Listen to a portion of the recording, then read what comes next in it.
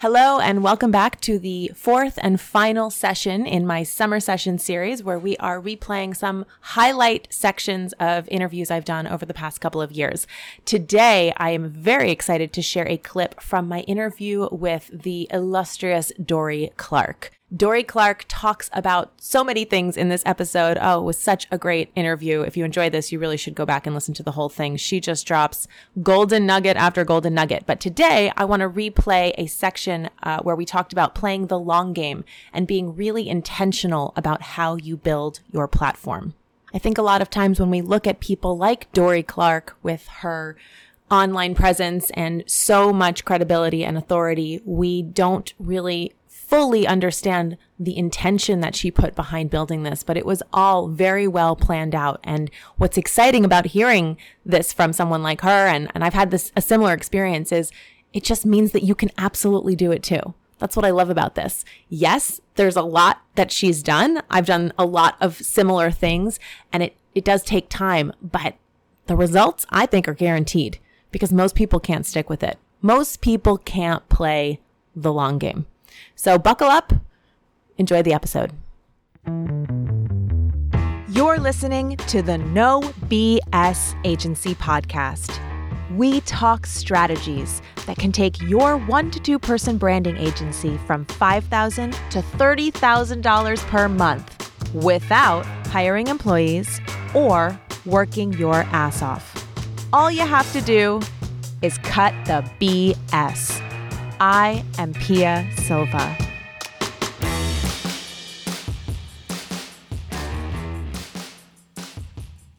Let me tell you, I know you haven't written for Forbes, for your Forbes column in a while. Right. I wrote for Forbes from 2011 to 2015. Okay. Well, on more than one occasion, I've Googled a question and your Forbes article has come up as the first thing, including when I was getting ready for my TED Talk. I was like, I don't know, I was just starting. What do I wear in a TED Talk, or what should I talk about or something?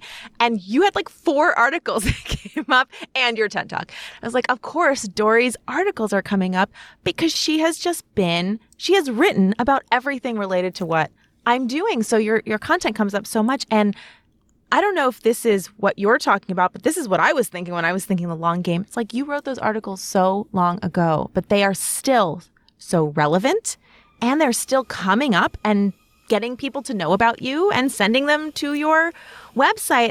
And it's a snowball effect. It's been my experience. And it's that first few years that nothing happens in the first few years, but then it's the gift that keeps on giving. I mean, these are articles that you wrote 5, 6, 7 years ago that I'm finding and would bring me to you if I didn't already know you. So did you have that foresight? Did you know, like, content wasn't even a thing when you started writing content? That wasn't even a word in the vernacular, I don't think. Where did that come from? Have you just always been a writer, or did you have that long game plan? It actually was a specific strategy that I was following. Okay. Yes, at first I was... I'm glad to hear that. I feel like everyone says like, oh, I didn't know. And all of a sudden, no, I'm glad to hear that you knew what you were doing. Thank you. Well, yeah. To be fair, in the earliest days, I was kind of like dragooned into it. But then at a certain point, I realized that it could be something and I made a strategic choice. So early on, what I really wanted to do was write a book. And so in 2009, I was like, this is the year. And so but I did not know anything about how to write a book. And so what I did know is that you write a proposal and then you get an agent and then the agent sells the book. That is theoretically how that works. What I did not understand is that the days of just like writing a proposal and being able to sell it just kind of based on the idea are long gone, because what you really need to have in order to sell a book to a mainstream publisher is a so-called platform. You need to be reasonably well known. Otherwise, they're just like, who are you? Get out of here. Right. So I wrote three different book proposals in the first half of 2009, all of which were just, after greater or lesser periods of consideration, summarily dismissed by everyone like, you seem nice, but you're not famous. So anyway, I was essentially sent back to the drawing board. My agent dropped me, and I was just like, oh, okay, I guess I have to like build my platform. And I was very bitter that I had to do it because, when you want to write a book, you want to write a book. but I was like, fine. So I started deciding that I needed to write things in order to do this. So I began really aggressively pursuing places that I could write. So I ended up first doing stuff for the Huffington Post, which was kind of a thing back then, and then for HBR, and then ultimately for Forbes.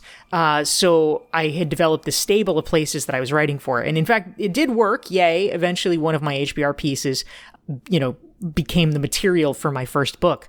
But a couple of years into this, probably around 2012, I realized that what I needed to do was make a decision in order to level up my business, because a disadvantage that I had started with was that I had never, and, still all these years later, I have not, I had not ever worked in a corporate job. And so like a lot of people, I'd done stuff. I had been a newspaper reporter and I'd worked on campaigns, but that's a little different.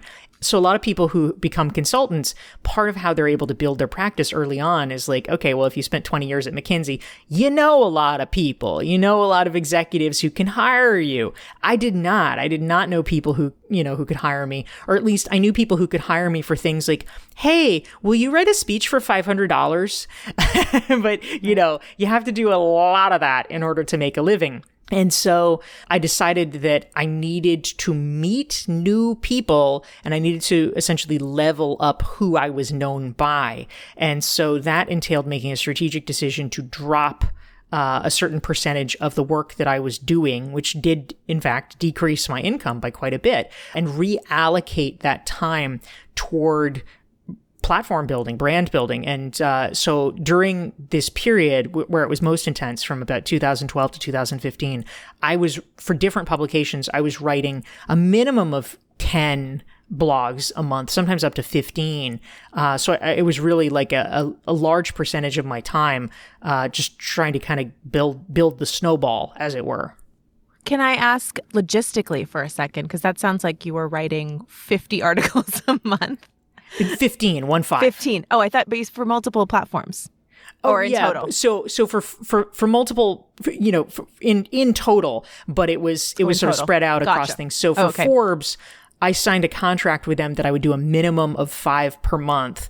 But, for many of those months, I would do like 10 for them. I'd do 1 or 2 for Harvard Business Review. I'd do 1 or 2 for Huffington Post. Occasionally I'd do things for just like other random things I was writing for, stuff I don't really write for now, but there was a business site called BNet. I wrote for them for a while. I wrote for Amex Open Forum, like all the things. Right. Okay. Gotcha. So quantity is definitely part of the strategy, but of course you also want quality. And were you writing from beginning to end? Did you have an editor? Did you have like any help, or were you doing this completely on your own? Plus, of course, doing, I would assume, consulting to actually make a living and support yourself. Yeah, there was that. Right. I was doing it all on my own. Some people might say that I had an unfair advantage in that I had previously been a journalist. Not for long, honestly. I'd been a journalist for a year and then I got laid off, but I did have that training. But I think in some ways it's honestly like less about journalism training and more about just understanding the fundamental truth that you learn as a journalist is you cannot afford to dilly-dally. You just cannot.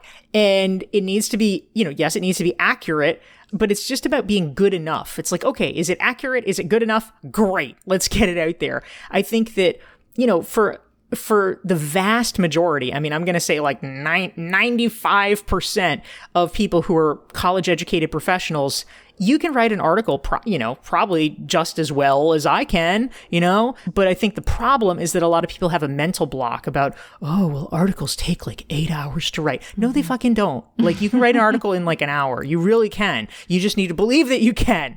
And there's, you systematize it after a while. But you can learn to be really quite efficient at it.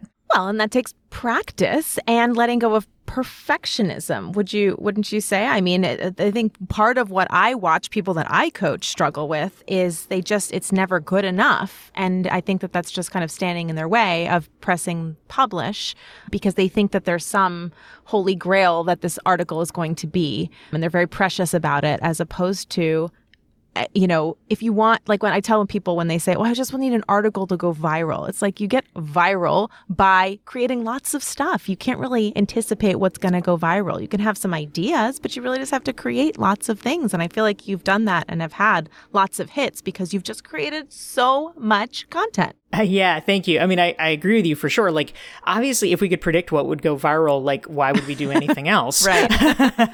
I'm a firm believer that it is 100% about focusing on the number of at-bats. Yeah, cool. Okay, so you had this strategic idea to build your brand by going to lots of platforms, and that did snowball on itself. Would you say that you said that one of the articles ended up being the basis of your book? Would you say that doing all of these articles also kind of prepared you to write that book? I mean, my experience was just writing lots of stuff made it easier to write the book after. Yeah. I mean, for sure. I think that writing a book is both similar and dissimilar to writing articles. The biggest thing is, in terms of what I feel the difference to be, is writing an article, you really can sort of bang it out in one discrete session and like, okay, yay, it's done. There we go. Writing a book is a little bit harder because you really have to sustain this narrative flow and like, okay, this thing that I wrote today, does it fit with what came before that I wrote yesterday, and how do I lay it up so that it makes sense with the thing that I'm going to write tomorrow?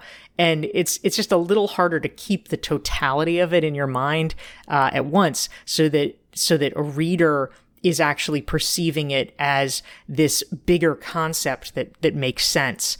But that's not in any way insurmountable. Sure. I was very fortunate that one of my early articles for Harvard Business Review was able, I wouldn't say it went viral, but it did catch the eye of the lead editor, the editor-in-chief of the Harvard Business Review.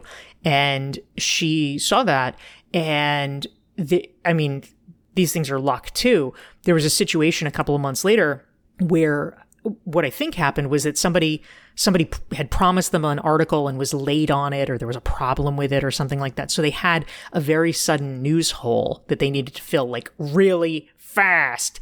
And so the editor-in-chief went to the editor that I had been working with and was like, hey, what about that article about reinvention? Can you talk to her? Can you get her to do a longer piece about it? And so actually it was like immensely satisfying, because at the time HBR, they don't really anymore, but at the time they had like a sort of regular stable of contributors. And so this editor had been kind of impressed with some of my early stuff and had said to me like, oh, hey, maybe we can make you one of the regular contributors. And I was like really pumped about that. But then, the problem was HBR has a very specific style. It's like a house style, which I've now spent a lot of time learning and analyzing and understanding. But early on, I didn't. It was a little bit more hit or miss. And so, I submitted some other stuff and he didn't like it. And so then he was just like, well, maybe not. And I was so disappointed. And I was just feeling like, oh, okay, I guess that didn't work out. And then all of a sudden his boss comes to him and is like, go get that girl. And so he had to like come kind of like crawling back to me and be like, oh, hey, will you write an article for us? And that's satisfying. It was very satisfying. Yes. Well, actually, can I ask you a little more about how, because I know that my listeners, like everybody asks me, how did you get your Forbes column? And can you introduce me? I'm like, well, can I see your blog? And they say, I don't have one. I'm like, well, that's step one. But that was step one for me. I'm curious what your step one was. Like you said, I realized that I needed a platform. So I went and started writing for all these publications. And I think everyone's listening going, yeah, if I could write for publications, I would do that. But I don't know how to. What's your recommendation, or how did you do that? That first part. Well, you are exactly right, of course, Pia, that the most important thing if somebody like an editor is going to take a chance on you is they cannot just trust that you will write well. They want to see that you can write well. So you do need to have samples, writing samples. The old school OG term for it is clips. Oh, because you used to clip them from the newspaper. Yeah. Taking it back. Right. That was the thing. So anyway, your clips. But these days, your clips, I had a blog on my website, back, now You like did. 2010, I did. Nowadays, what I think is probably an easier option for people is just like write some articles on LinkedIn, write some articles on Medium. Those are, or Thrive Global. Those are sites that are accessible to anybody. And it gives you an opportunity to say like, hey, here's what I can do. Here's some samples. And so when you have that, it gives you something to show people. And then it really becomes a question of networking your way up to higher profile publications. I have thought so deeply about this. I even have an online course I run about this called Writing for High Profile Publications. So there's lots to say, but you can approach people cold. In fact, I got my Forbes column pitching cold.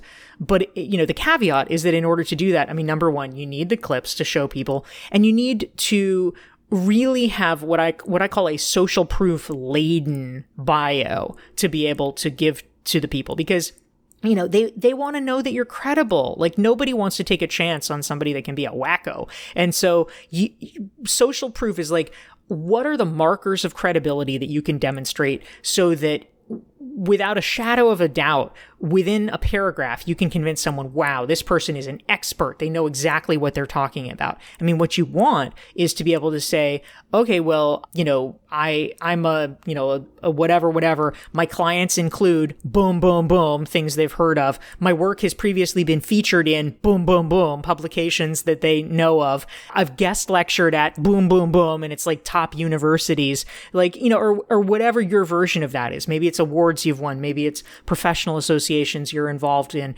whatever. But it's thinking about, how do you sort of amass that? Obviously, the ideal situation, which makes it easier rather than going in cold, is if you have a friend that can introduce you to the editor. So, that requires some finessing. With the Huffington Post, it was such a fakakta process that I literally had to reach out to 6 different colleagues who wrote for Huffington Post to ask them, because it wasn't that they didn't want to, it was that they literally didn't even understand how to, like, the system was so convoluted, they didn't understand who to introduce me to. But finally somebody did, and I was able to get in.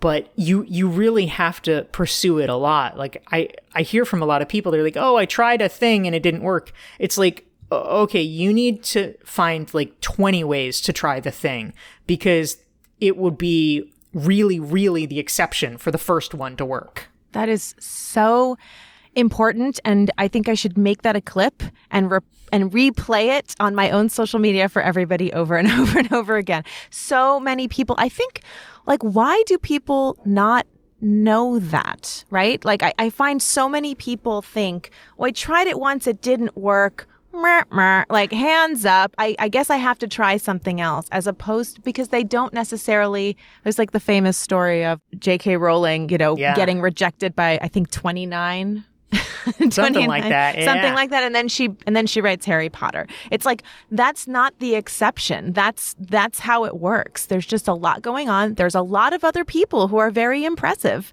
and possibly more impressive. So you have to do a lot of things in order to be seen. And the stars have to align. I had a similar thing. I knew at least 5 people who worked for Forbes. And the reason I got it was because my friend introduced me.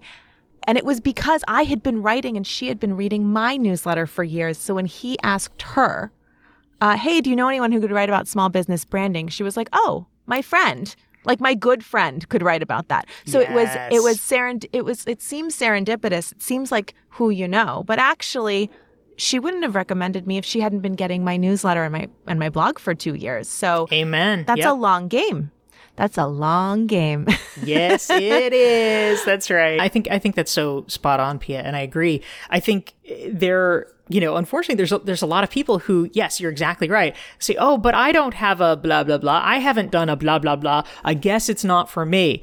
And I just want to like shake people by the collar and say, like, oh, is that an immutable state of affairs? Like, absolutely not. Like the whole point is if there is some arm of credibility that you don't possess, go get it. Because you can go get it. You can get everything. There is nothing that drives me bonkers more than people who, have this sort of passive fixed mentality about, well, I didn't go to an Ivy League school, therefore, blah, blah, blah, blah. The first thing you learn living in Boston, I lived in Boston for 17 years, no one gives a fuck if you went to Harvard. Literally no one, because everyone went to Harvard. No one cares. It is the least important, notable thing. It does not matter. What matters is that we are strategic in how we think about deploying and obtaining the credibility that we need so that in a busy world, at a glance, people can see that we know what we're talking about. Because it would be nice if everyone took the time to like independently assess and evaluate, really, do you know what you're talking about? But like, they're never going to do it with a stranger because people are just too busy.